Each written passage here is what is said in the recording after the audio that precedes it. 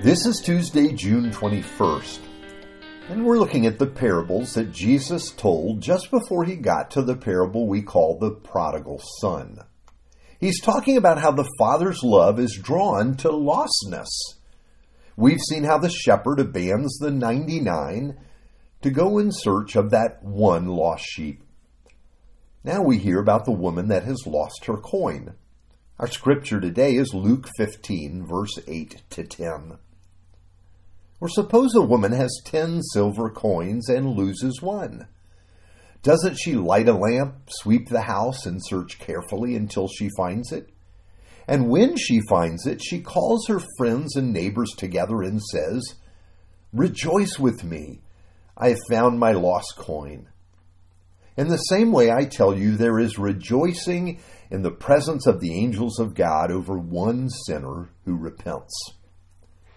Now first, notice that the subject of Jesus' parable is a woman. Jesus is comparing the Father to a woman who has lost a coin. Again, this would surprise his listeners.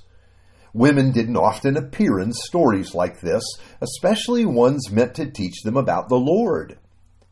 We see that this woman has lost 1/10 of her resources.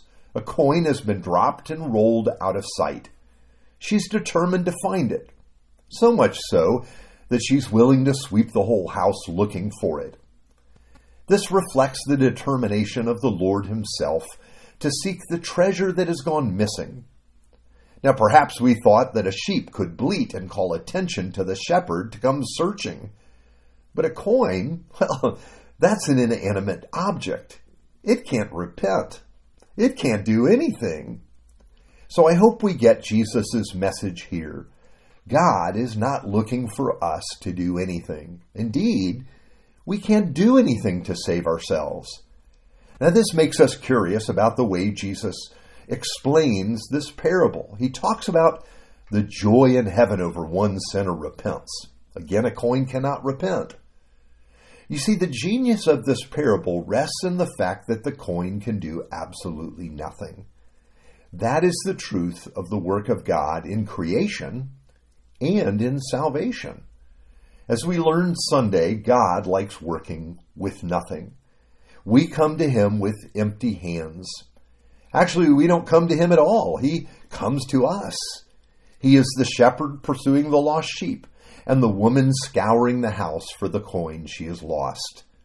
You see, in both parables, there's not a single ounce of merit or deserving or acting on their own behalf.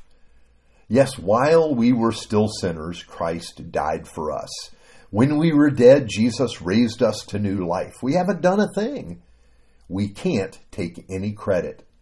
It is not of ourselves, so there's no room for boasting. You see, we're tempted to think that Jesus is calling us to repentance. But these parables look nothing like that. And what is even stranger is that it's not our goodness, but our lostness and our failure that puts us on God's radar, that sends God seeking after us.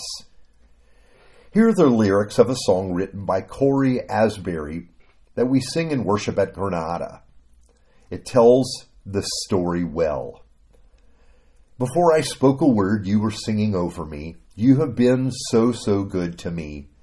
Before I took a breath, you breathed your life in me. You have been so, so kind to me. Oh, the overwhelming, never-ending, reckless love of God. It chases me down, fights till I'm found, leaves the 99. I couldn't earn it, I don't deserve it. Still you give yourself away. Oh, the overwhelming, never-ending, reckless love of God. When I was your foe, still your love fought for me. You have been so, so good to me. When I felt no worth, you paid it all for me. You have been so, so kind to me. And here's the bridge to the song. There's no shadow you won't light up, mountain you won't climb up, coming after me. There's no wall you won't kick down, lie you won't tear down, coming after me. Now, I heard today after worship, or actually this past Sunday after worship, that people were complaining about God's love being called reckless. How could we call God reckless? But really, you look at God in these parables and his action, and he's loving so freely. It seems reckless. How could he love in this way? But this is the gospel and how Jesus has pursued us in our lostness and in our inability to do anything for ourselves. He's pursued us with his love. Let's pray. Forgive us, O God, for thinking that our place with you is based on what we do. Remind us that Jesus said, "It is finished." And he said this at the cross. There he did all things needed for us to have life and forgiveness and a home with you. And so we pray in his name. Amen.